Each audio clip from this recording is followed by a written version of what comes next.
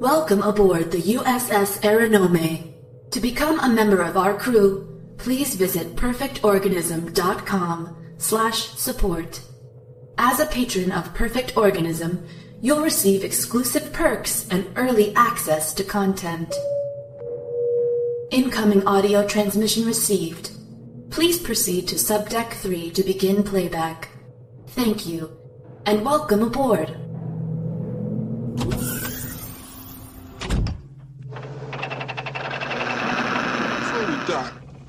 I think we ought to discuss the bonus situation. Right. Brett and I, we think we deserve full shares, right, baby? baby? You see, Mr. Park and I feel that the bonus situation is good. Move! Get out of there!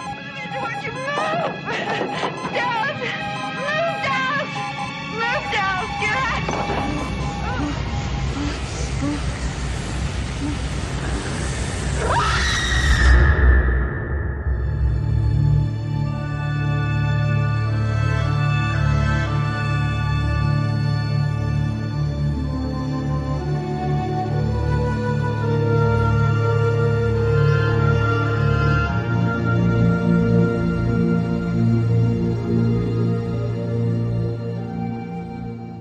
Welcome to Perfect Organism, the Alien Saga podcast. I am your host, Jamie, and this is Patrick. And here we are again. And we're taking a break from our series, which is Forbidden Planet, and we wanted to discuss and review sort of the only alien film that's out right now, which is a behind-the-scenes look at the life of Dan O'Bannon / the origins of Alien, and the film is called Memory, and it's directed by Alexandre Philippe. And yeah, I actually saw the film today. Patrick had seen the film a couple days ago, and we are here to discuss it. And it's a very interesting film. It's sort of all over the place, complex. It sort of retreads some old ground that you'd see in other documentaries, but it was an engrossing watch, to be sure. What are your first impressions? So first impression is it is absolutely essential viewing for any person listening to this podcast, because if you're listening to this podcast, there's a good chance you are an obsessive Alien fan.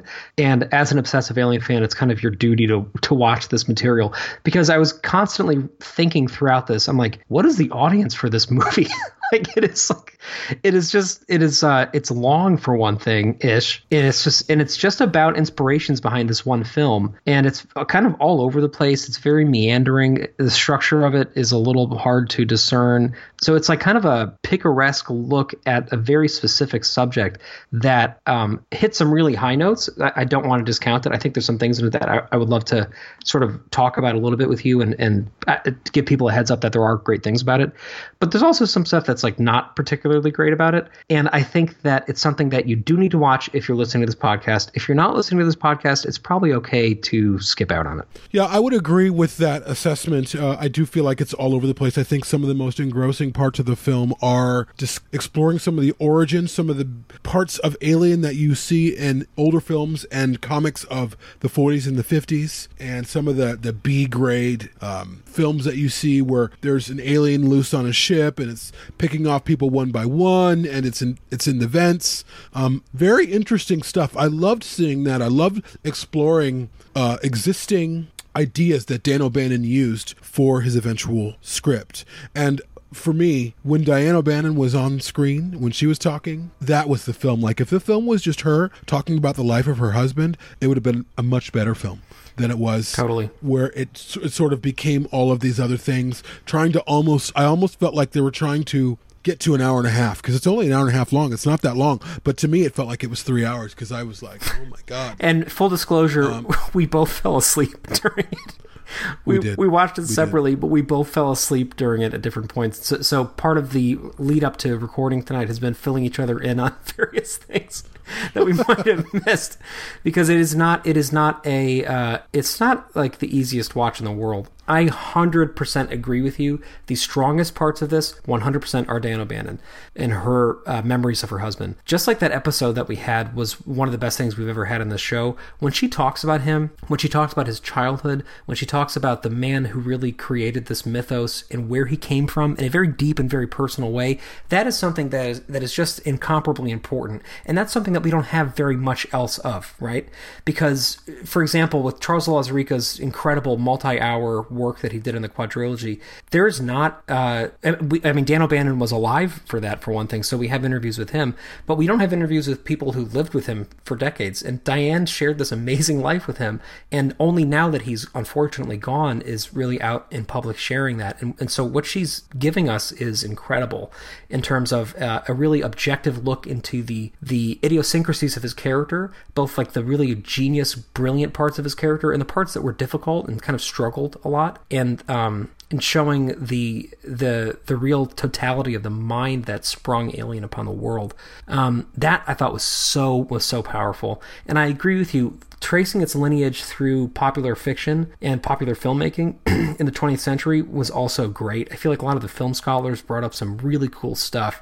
One of my favorite moments in it was the when they made some of the comics into motion comics. So there was this one called Seeds of Jupiter that I thought was just... for some reason, that had... Maybe that's something that I had known about in the past, but I'd forgotten about.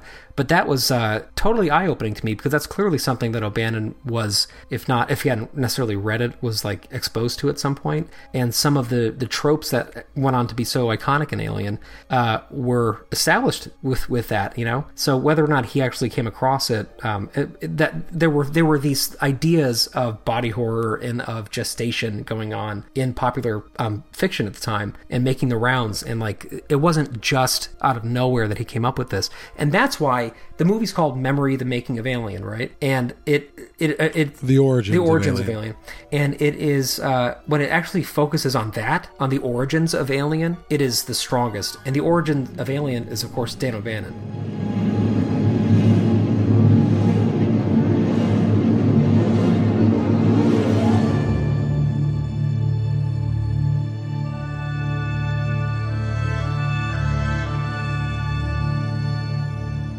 Yes, which, to be honest with you, before I started watching the film, I thought the film was going to cover more of his life. I didn't realize it was going to be... I mean, it's called The Origins of Alien, but just because Diane O'Bannon has been sort of out front and center during the promotion for this, I really felt like it was going to be more of an exploration into his life. And it was to some degree, but then it sort of started going off into these other directions. Initially, though, even when they were discussing body horror and all of these things, they would go back to Diane O'Bannon, and she would talk about those things in relation to her husband and what interested him, the kinds of things that he was interested in as a child, science fiction. And so there was this cross connection of all of these different points of his life and the script and the original script, and then the script that he wrote before Alien.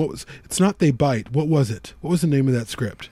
Because They Bite, I thought that script that he wrote called They Bite was the script he wrote right before Alien, but maybe it was Star Beast. I can't really remember. Star Beast was the working title for Alien at first, but he also... So it wasn't Star Beast. But there was Memory, too, right? Which was the first 30 pages of the Alien script. Yeah, but there was another, and maybe they just used a different title, but there was another title in the film that they used that I can't remember. At any rate, I loved seeing sort of the progression and hearing the progression of Dan O'Bannon on the story that he wants to tell. So you see sort of some of the elements of Alien in it was a script that Chazet was talking about. He's like, the last 30 pages or the first 30 pages of this script was the last 30 minutes of Alien, and I can't remember what the name of that script was, but it was a script he never finished. So this was something that I found interesting, was the Shusett versus Chazet thing, which I never thought was like a debate before watching this documentary, but Ian, the guy who wrote the Alien anthology book, kept dropping Chusets out. Yeah. Like, oh man. Alien Vault. Yeah. Alien Vault. But yeah, so all of those things, that narrative with O'Bannon and including him and going back to him and his relationship to every part of the story, that was engrossing. Then they started to drift off into... eventually they got to Ripley and what a great character she was and how characters like that aren't written anymore. Which obviously, I think is true. But at some point, I was like, what's this about? Yeah, me too. And then they went and talked about the chest bursting scene for the largest portion of the film minutes. Was about the chest bursting scene. And they had Veronica Cartwright on there, and they had Tom Skerritt on there, which is great to see them. essentially giving the same interviews that they've always given. And I've, well lit. Veronica Cartwright had the same exact quotes from 10 other interviews that she's given. And I was like, what's new here? There's nothing new here. This isn't new ground. We all know this. I mean, we're hardcore fans, but this information is out there for everyone. And it's out there in 10 different iterations in terms of the behind the scenes of that iconic scene. And so at that point, I was like, the film lost me for a while, and I was like, and then they sort of started going into like the idea of male rape and all of these things, which I think are great subtext, but they started exploring it in a way where I felt like, now this isn't what the film is about. You can take this stuff from the narrative if you'd like, but these points of the story weren't written intentionally to deal with men being raped or impregnated and body horror and all of those things. Yes, they're very what's the author? Lovecraftian for sure, but I felt like the subtext and getting that far into the subtext with some of the people, I just felt like it felt a little too woke, in my opinion. Wow, really? Yes. For someone who considers himself woke. Yeah. I just felt like they were searching for things that, I don't know, it seemed to not do the film any favors. Not that the film needs anyone to do it any favors. The film was a masterpiece on its own, but I felt like the more I heard some people talk about certain things, I just was like, shut up. Just shut up. Okay, we get it. There are fears. We have fears about our bodies being taken over. And you can see that in films throughout film history. As I step away from the film, I step out. I'm laughing because Patrick is giving me a funny look. I realize that the bulk of the film is not about the origins of Alien. The bulk of the film is about the chest bursting scene and philosophy and a couple of the characters. And so it stops being about the origins of Alien and starts being about the making of Alien and the creature and all of these things.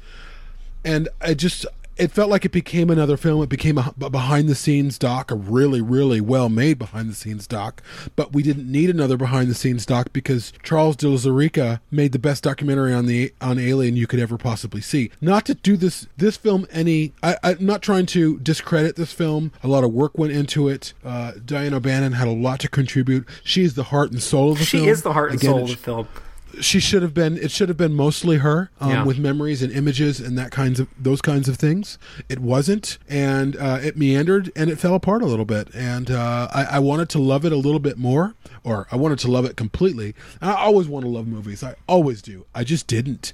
And the end was really great because it went back to Diane and she started talking about her husband and where he might be. And now that he's left us, he died way too early. His birthday just passed. He would have been 73 years old a few days ago. Yeah, a young 73. I mean, he died way too soon. And I think the film also lacked some heavy voices like Ridley Scott, because he was definitely involved in the process of the beginnings of that film. I mean, how do you make a film on the origins of Alien and not interview the guy who directed the film? Right. And I know I read interviews with the director saying it was hard to get Ridley for an interview because he was always busy and that kind of thing. I understand that. You wait to get him. He was the most important voice that you did not have in the film. And it was this glaring hole because it was filled by some of these people. I'm like, who are you? Not to say that why weren't we on that fucking thing? Like, seriously, some of these people, I'm like, what are you talking about? Like, you seem to have so little working knowledge of what this movie's actually about.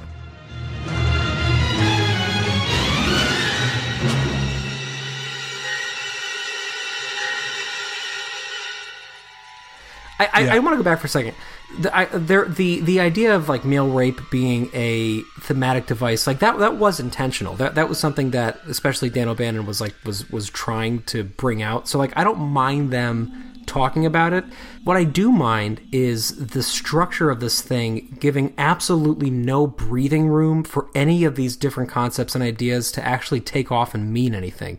That's something that I find really frustrating about this movie and why I probably won't ever watch it again. I feel like just as something became interesting, they moved on to something that had no relation to it other than the chest bursting sequence, which of course takes up most of the central portion of the film and is also the part of the film that has been the most exhaustively talked about elsewhere, because that's like one of the most iconic scenes ever shot. Every fucking documentary ever made about Alien talks about the same exact elements of it. Like you said, Veronica Cartwright recites like line for line things that she's told us before. There's nothing new about that material in this or elsewhere at this point. So like by putting that right in the middle of this movie, and then by starting off going so deep into like Greek mythology for some reason, and then going for a huge portion of it into this behind the scenes making of stuff, which not only regurgitates a lot of the things we've heard before, but actually recycles footage from other things that we've heard before, right? Like it's almost embarrassing to me, because a lot of the heavy hitters in this, right? Giger, O'Bannon, and Ridley Scott are only present in Charles de Lauzirika's footage, which is just shown like it's on a monitor in the background. So like the interviews that would have been the most important to get are interviews that we've already had. Of course, there is a huge issue with two of those guys in that they're gone, so they couldn't be interviewed for this. And I don't necessarily, begrudge the filmmakers for recycling things. Even though, no, I do actually begrudge Philippe for this, because you know what? If you're going to use footage from somebody who's dead and you want to get them into this movie, find footage that every default Alien fan hasn't already seen. Don't use the footage that everybody who has the fucking Blu-rays has already seen, right? Like, the footage that they use is Dan O'Bannon with that bow tie sitting in that room. It's a Giger with his black mock on. It's smock, not mock. It's these things we've already seen a million times. When you and I edit podcast episodes, okay, we specifically dig up interviews that are more that are rarer than a lot of the ones that are on behind the scenes featurettes. We try to find, I try to find, for example, audio clips that Giger did when he was on a Fangoria interview 22 years ago. Like, to me, that is what I would want to find, because that's something that just a semi-casual or semi-ardent Alien fan might not have stumbled across yet, right? Because I probably didn't when I found it. But like, using probably a combined 20 minutes of footage from Charles de Lauzirika's movies, it was like super awkward to me, I thought. And that's like a big bulk of the movie. And why not bring Charles de Lauzirika, someone who was doing research for his own documentary, and interview him? The man who's interviewed all of these people. Like, bring the authority in. But here's the thing. As someone who's released a documentary myself, someone who took 7 years, I think and believe in my heart, if you're going to make a documentary, you need to uncover some things that no one has known, that has never been brought to light before. There's nothing like that in this film. No. Even the stuff that they talk about. Now, there are some anecdotes offered by Diane O'Bannon that would probably be new. Aside from that and the philosophical meanderings and the woke discussions, there was nothing new in this documentary. Nothing at all. And I'm just curious what the impetus was. Was it? And oftentimes you're like, oh, this needs a documentary because I found this information out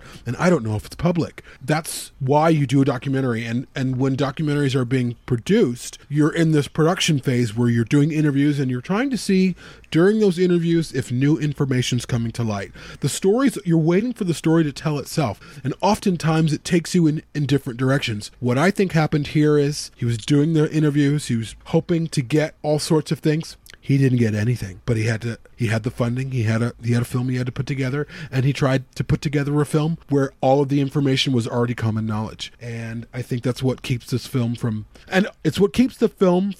doing better. But you're doing a documentary on one of the greatest sci-fi horrors ever made. There's a shit ton of information about them. There's books there's book after book after book. There's at least 3 to 7 documentaries on this. Many of those by Charles de Lauzirika and other people and networks and Fox themselves. So if you're going to do a documentary about Alien, you have to do your homework. And there was just nothing there. Again, aside from the very personal anecdotes from Diane O'Bannon, the film would have been way more special if it would have been about her and her husband and even his son, talking to his son about his father and sort of exploring those types of things and finding out. I wanted to know more about Dan, and I just felt like, we're going off to these other things now because that's all the footage we have, and we got to make the stretch for an hour and a half. And that's what's weird is that it's not like every individual part of this movie was bad, because there's a lot of good stuff in it, but it's just before it has a chance to develop anywhere, they just move on from it. And I think I didn't mean to cut you off. Go back for a second. What were you saying? No, it's fine. It's fine. Like, to me, a great example of this is the Francis Bacon stuff. I have I don't want to say like a lack of patience for some of this kind of analytical work. I get the value of it, and I get the idea that a lot of what makes great art is like suppressed, id and things like that. And that, a lot of the time you can do this deep analysis of ideas that might not have been the intent of the filmmakers, but were kind of like, bouncing around in the back of their heads. Like, I get that, and I do have some patience for it. But to me, like, those parts of the movie were super, super, super weak, except for the Francis Bacon stuff. So he's kind of one of these, like, invisible specters that's loomed over this for a long time, because everybody knows clearly that a lot of the visual inspiration came from his, like, triptychs and from his work with the crucifixions and the Furies and things like that. I actually have a print of that triptych that they keep showing that, I've had up for years, because I think it's really evocative artwork.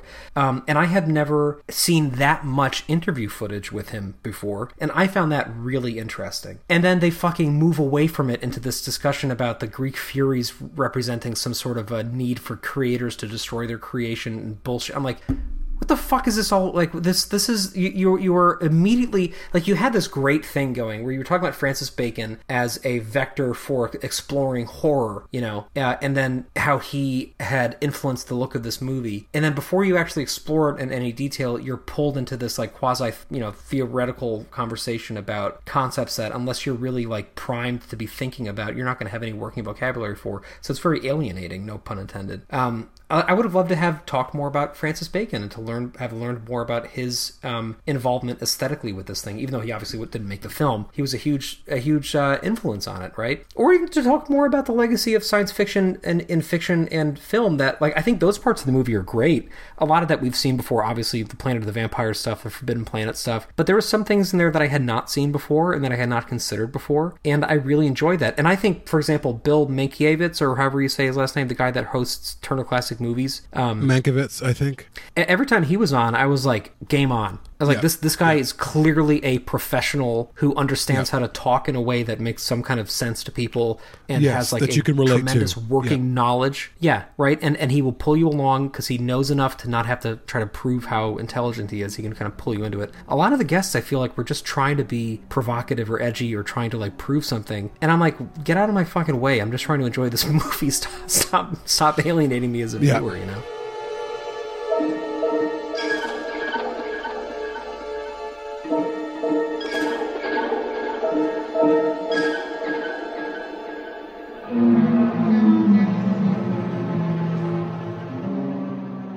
You know what it reminds me of a little bit in Alien, where Ash is looking at the facehugger and Ripley has all of these questions and she's asking Dallas, like, well, Ash is like, we need to bring this back. And Ripley's like, we can't, blah, blah, blah. Who knows what it's going to do, blah, blah, blah, blah, blah, blah. And then Dallas is like, well, Ash is the chief science officer and blah, blah, blah, blah. And if he wants it to go, it goes. And Ripley is like, she follows him out. She shuts the door in front of him. And he's like, oh boy. And then she starts questioning him. And he's like, I'm just here to run the ship. And, and I don't trust anybody. And I almost feel like this film, for a lot of people who love Alien, they're just like, I just love the movie. What are you talking about? Not to say that the audience is this audience of dummies. Not at all. I think the audience surrounding the Alien films are highly intelligent. I just feel like it went off into this place where they were trying to dig up stuff to talk about and to dig deeper and to dig deeper. And that's what we do at a podcast. I will never begrudge digging deeper. That's what I love. I mean, I think the character of Ripley and the original trilogy is full of layers and depths, and we keep going into that. I just felt like this film hosted some people that were talking about things that I didn't care about, and it was almost like, and I don't want to strike this chord of fuck the rich or the elite, but I almost felt like you can get a group of people who are elitists or they're on a different pay grade than everyone else, and they're kind of waxing poetic or waxing philosophical. And the masses are like, what are you talking about? We just have to pay our bills. You know what I mean? Like, there's just this big disconnect. And that's the problem with the film. There's except for when Diane was talking, and a few other points for sure. Because there were some new revelations there. I agree with you. Not that big, not huge, not big enough for a documentary this size at all. But the rest of it just felt like, interesting. What are we eating for dinner tonight? I'm sorry I blathered on a little.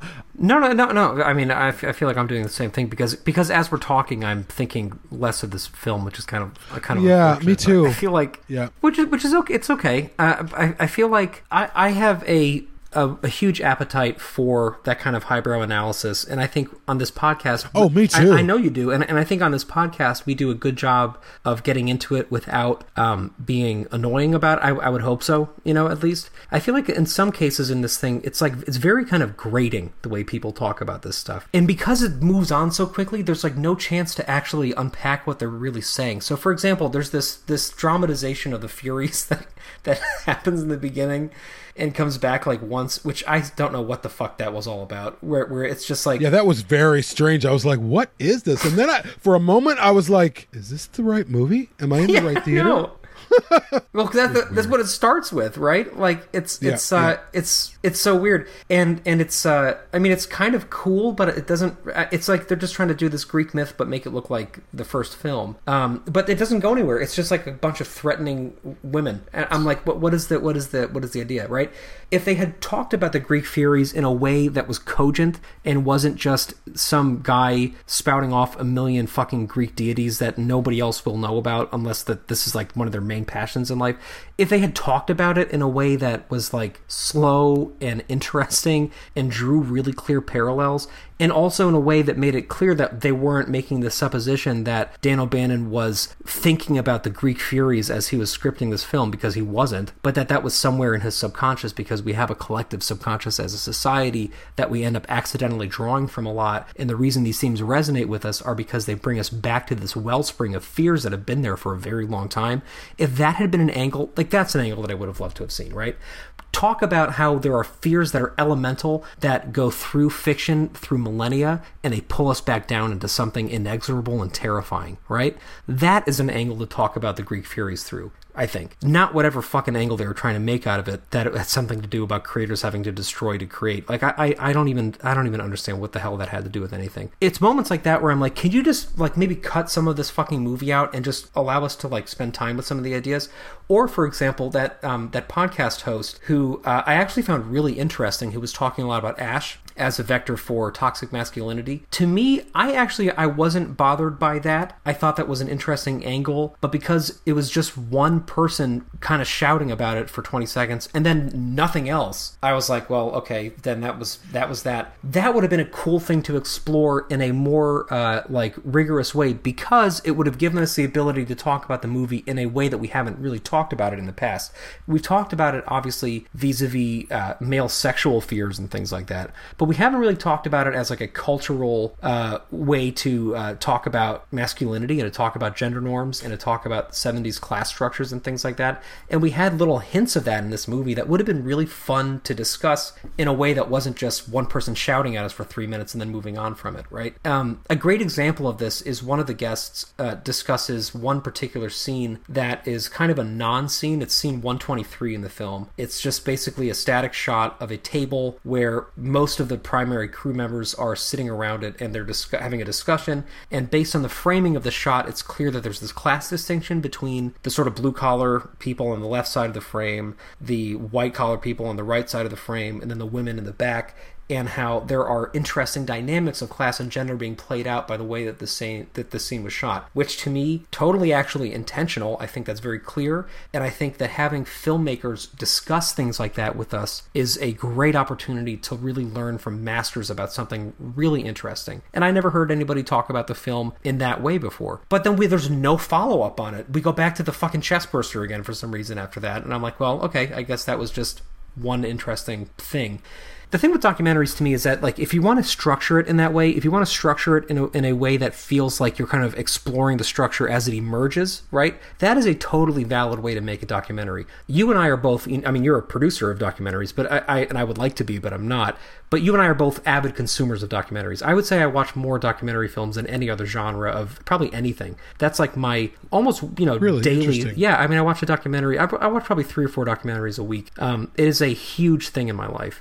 And because of that, I've made observations about which documentaries work better than others, right? To me, like, there's this way that you can do it where you can have a structure emerge as you're watching a documentary in an experiential way, so that, like, as you're exploring it, you start seeing the larger story that this was actually about coming into focus, right? Like, a great example of that recently was, it's a documentary on Netflix called For the Birds, and it's about a woman who is a hoarder, and she has a hoarding issue, and she's having her birds taken away. So you go into it thinking that's what the documentary is about, and then as you're watching the documentary, the actual themes that it's really about are coming into focus, and then 2/3 of the way into the movie, you actually get what this is actually about, and it becomes a really powerful movie because of that. I kept waiting for that with Memory.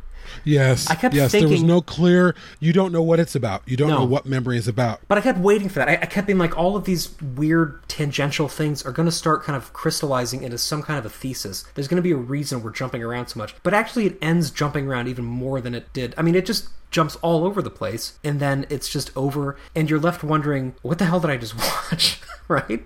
Yeah, and I think as you were talking, I was trying to figure out, well, what is the disconnect here? And I think when the film works really well and when it's brilliant is because I can relate to it. And I think that's part of the reason why our show, Perfect Organism, does as well as it does, is because people can relate to us. When the film isn't working, it's because it turns into a lecture at a university. And I don't watch documentaries so I can see lectures by professors. Not to say that all these people were professors, but that's what it felt like. I felt like people were like going all scientific and all philosophical. I love philosophy, but we pivot around philosophy from a very personal place, whereas in this film they didn't. It was very sort of objective mythology, and it was a very what's the term I'm looking for? Clinical. It was clinical. And that's what my disconnect was. When the film worked, it was because we were hearing the voices of Diane O'Bannon about her husband and the narrative of early ideas of Alien found throughout film history and science fiction literature or in comics. That's when it was really brilliant. And when it wasn't, which is unfortunately most of the time, it's because it felt like this clinical discussion about this film that people don't have a clinical relationship with. And the narrative didn't reveal itself. It was just sort of like, oh, let's talk about all the blood gushing out from the chest burster. Veronica Cartwright, what do you think? Right. Let's hear you talk for 10 minutes about the scene that you've already talked for hours about, right, in the past. The other issue here, I think, is that there are things in Alien that are really obvious, right? Especially given the fact that it's become so culturally prominent, and given the fact that anybody who's going to sit down and watch a hour-and-a-half long documentary on Alien is probably somebody who will already know a lot of these things. Those are not things that we should be spending time talking about, in my opinion. We should be looking for new ways of getting into this movie, new ways of engaging with it, new lenses to look at it through. And I would have liked to have seen more of that. That being said, like, I do agree that it's well-ish made. I think there was like essentially no score to. Was there a score to it? I feel like I didn't even notice that there was any music going on. I don't notice it either. You know? But to your point, before you continue, yeah, it would have been interesting if they would have approached this film like, why hasn't there been another creature film like Alien? Why hasn't there been another creature that has been as terrifying as the creature in Alien? And how did that happen? Where did this come from? Where did the idea of this creature come from? They didn't even go that route. They went, and the beginning route that they went was interesting because they're talking about Dan O'Bannon, but they could have had a narrative set up like where they're showing, I don't know, Starship Troopers and all of these films, clips. Why isn't there another? Why are these creature designs, why aren't they as impactful? Why don't they scare us? And why does this one scare us? Why don't these scare us, but why does this creature designed by H.R. Giger scare us? And where did this creature come from? And then you open it up with a interview with Diane O'Bannon. That's how you get to that story. That could have been the narrative, but they didn't go there. There could have been discussions about what scares us and the horror, and then talk about not dysmorphia, what's the word? Like body horror? Body horror and male rape and sexuality and all of those fears incorporated into this beast. We've never seen that in a film before, or a behind the scenes film. We've seen elements of it here or there, but not in the banner of there has been no other film in film history that has scared us with a creature that has scared us and continues to scare us like the Alien. Why? They didn't do it as a missed opportunity. Totally I wonder agree. Who's going to talk about that, though. I bet you there's a show out there that'll talk about that sometime soon. Stay tuned.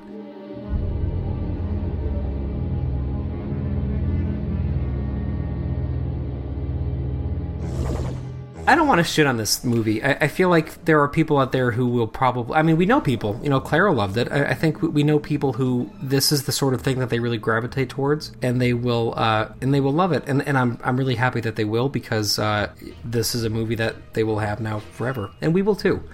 I will say one thing. I think it's important when you're making a documentary to establish some kind of a clear tonal framework for it, right? Because then you, especially setting that early on, it gives the audience a chance to kind of grab onto some kind of a thread, to trust that you're going to be taken somewhere that, even if it doesn't necessarily make sense, will make sense to you someday in the future. Well, you'll be lying in bed one night and you'll think, oh my God, I really learned something deep, right? The best documentaries are the ones that illuminate things about the human condition. That's like a big generalization, but it's true, right? That's what makes a documentary not just a behind-the-scenes featurette. In a way, that's why The Beast Within, Charles Lazariga's documentary, quote-unquote, which is hours and hours long, is more than just a behind-the-scenes feature. And it feels like an existential look into this incredibly mythically important movie. I think that if a documentary can establish that early on, then, you can basically show us anything and we will have an appetite for it. And this just doesn't do it, because it squanders it by just going in so many different directions. I would say one thing. Actually, let's do as before we close out. I want to do two things. Okay, I want each of us to kind of tell how we would make an alien documentary if we were to do it, and give a grade to this one. So can I go first? Go first. So a type of documentary that I really love is the sort of documentary, like, for example, Senna from 2010, which is an incredible documentary on my favorite driver of all time. Actually, our son's middle name is Ayrton, in this driver's honor. It's directed by Asif Kapadia and produced by Studio Canal. It's a great documentary where there are no talking heads at all. It is only archival footage and race footage with narration from people who are talking. So there are talking heads. So let me make it clear. There's no narrator. There's no person being like, in 1988, blah, blah, blah, blah. There's none of that happening. There's just people talking about this man who is dead, talking about him at length, and you never see them. All you see is him in action in his life, going about the day-to-day realities of what he was living through, which was sometimes really banal and sometimes incredibly magnificent, but you were able to experience that while you hear voices in the back of your head talking about this person and reminiscing, and you're not distracted by them, right? You're not distracted by them trying to prove themselves to be some sort of an incredible film historian. You're not distracted by the baggage that they carry with them. You're not distracted by this, awareness that Terry Rawlings is in the film, but he doesn't get to say anything. You're not distracted by the fact that you're watching archival footage that you've seen a million times before of H.R. Giger. You're just listening to voices speaking about something that you're able to just watch. So if I were to make an alien documentary, I would use almost exclusively footage that nobody has ever seen before, because we know it's out there. We know Charles Lippincott has that stuff. We know that J.W. Rinsler has a ton of that stuff, because we've seen this in the book. There is unused set footage and photography that is just out there in the world, and that's what we should be seeing. We should be seeing things that we're not used to, and just having people in the background talking about the actual origins of this film, talking about the small moments that if we don't capture them will be lost forever, talking about those little day-to-day things, like when you showed up for dailies and you noticed that something was out of frame, or something was in a soft focus that wasn't supposed to be in a soft focus, and it gave it some kind of a gravity, and it was a beautiful mistake that nobody's ever noticed before, but because you were the second grip that day, you saw it when it happened in real life, and you were there when history got made. Finding people talking about things like that, talking about what it was like when Ridley Scott showed up late with too much coffee and was stressed out, and discussing what that was like, To me, that's what a great alien documentary would be. And then I would end it by talking about the origins of things in terms of like mythology and in terms of archetypes in a way that allows us to kind of meditate on it a little bit before we leave. So we can talk about it from this very small lens where we go into it on the day-to-day filmmaking. It's very kind of, real and very kind of banal and very quiet. And then giving us a chance to go out with a dream, essentially, where we think of this thing as not just that day on set, but as an illumination of fears that have existed in our world for thousands and thousands of years. And that's what my documentary would be. The grade that I would give this is a C-. I hear you. Well, I did outline a little bit what I would do. But if I could get a little bit, if I could, I always have difficulty finding words when we're talking. If I could zoom in on this a little bit, what I would do is and they did this a little bit towards the end where you see Diane O'Bannon in her closet and she's got boxes down or whatever. I would do a documentary, or I would start my documentary and host it with the camera on Ridley Scott as he's flipping through his books and all of the stuff that he has from that film. Because he has a lot of stuff that, like his Ridleygrams and so much, just watching him flip through, watching him be human, and then cutting back to Diane O'Bannon going through memories, going through boxes full of pictures, really getting into the human aspect of these films, because really at the end of the day, that's what these films are. It's the voyage of us as humans. It's a human endeavor as opposed to this clinical look at Alien. I think really that's what killed the film. And I don't really feel like we're shitting on the film, because the honest truth is, if you and I loved it, we would be here, shouting its praises. We didn't. There are plenty of things that we both love where we talk about it ad nauseum. Oh, we loved it so much. We loved it so much. Unfortunately, this film isn't one of them. And it's a huge missed opportunity. And sometimes that's what happens when you're making a documentary. Sometimes the narrative doesn't show itself. There are, and as a reference, I shot footage for my documentary for 6 years. The 7th year was post-production, essentially-ish. The first 4 years of footage that I took, I used all but a minute and a half of it. 4 years of interviews, I didn't use any of. There was just no story there. And then when the story in a couple of interviews, which included my own and someone else, it popped up, and some friends of mine saw that. They're like, holy shit, what are you guys talking about? And then people were like, that's your movie right there, Jamie. That's the film that you have to make. So what did I have to do? I had to buy new equipment, and I had to go get 15 other interviews or more. And I traveled all around the country. And it's easy to criticize as a purveyor or as a member of the audience saying, I could have done this better, because we hear that all the time on social media. I could have done this better. But I think what's shocking about this film is that it wasn't better, and you expected it to be, and you expected it to be more personal, you expected it to be more relatable, and it just wasn't. And that's unfortunate. But I still think that there's probably a really great documentary about Alien. I mean, you could interview Charlie Lippincott and find out what he has to say about his time with all of his footage and photos. Like, he wasn't in the film either, which was shocking to me. Like, talk about new stuff. I mean, I know he's working on a book. At any rate, I don't want to go on and on and on and berate the process. I just hate being colossally let down, and I was pretty let down. Well, what's your grade? What's your grade? I'd say it's the same, C-. C+. C-. You know what great documentary on Alien that people should see if they haven't seen it is Dark Star. That's one that I think is just that should be essential viewing for anybody who has a passing interest. It's not only about Alien, it's about Giger in general. But that is the kind of documentary that I wanted, because most of it's just him at home in his studio being old and trying to find where he left shit and walking around his garden and being bombarded by memories, and then seeing him in his prime in this archival footage where he's just going all over the world doing these projects, and then seeing him again at home near the end of his life dealing with the reality of his health. Like, that, to me, that's a really great human lens into a genius.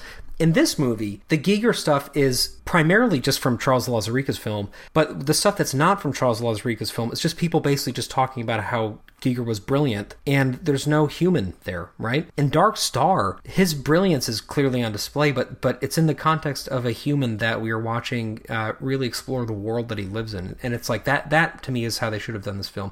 That's okay, there will be other opportunities. And the surprise about that too was Giger's widow was so involved in the behind the scenes of memory. I really thought, whoa, okay, this is what I'm in for. Like, this is going to be a deep dive into Dan O'Bannon and Giger. It wasn't at all. I mean, aside from a little bit of Diane O'Bannon here and a little bit there, it wasn't really about any of that. And I was shocked at that, especially knowing how involved they were to help get the film made.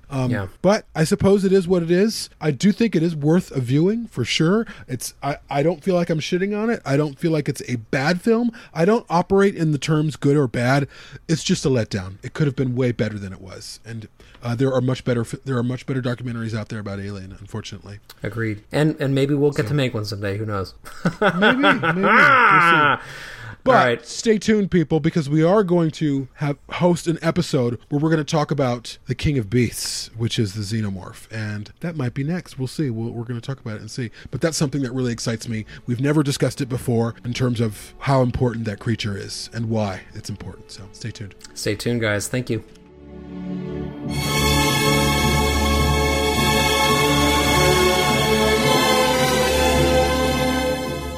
For more on Perfect Organism, the Alien Saga podcast, please visit perfectorganism.com.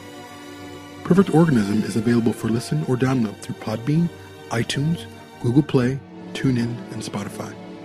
If you'd like to support the show, please visit perfectorganism.com/support. Thank you.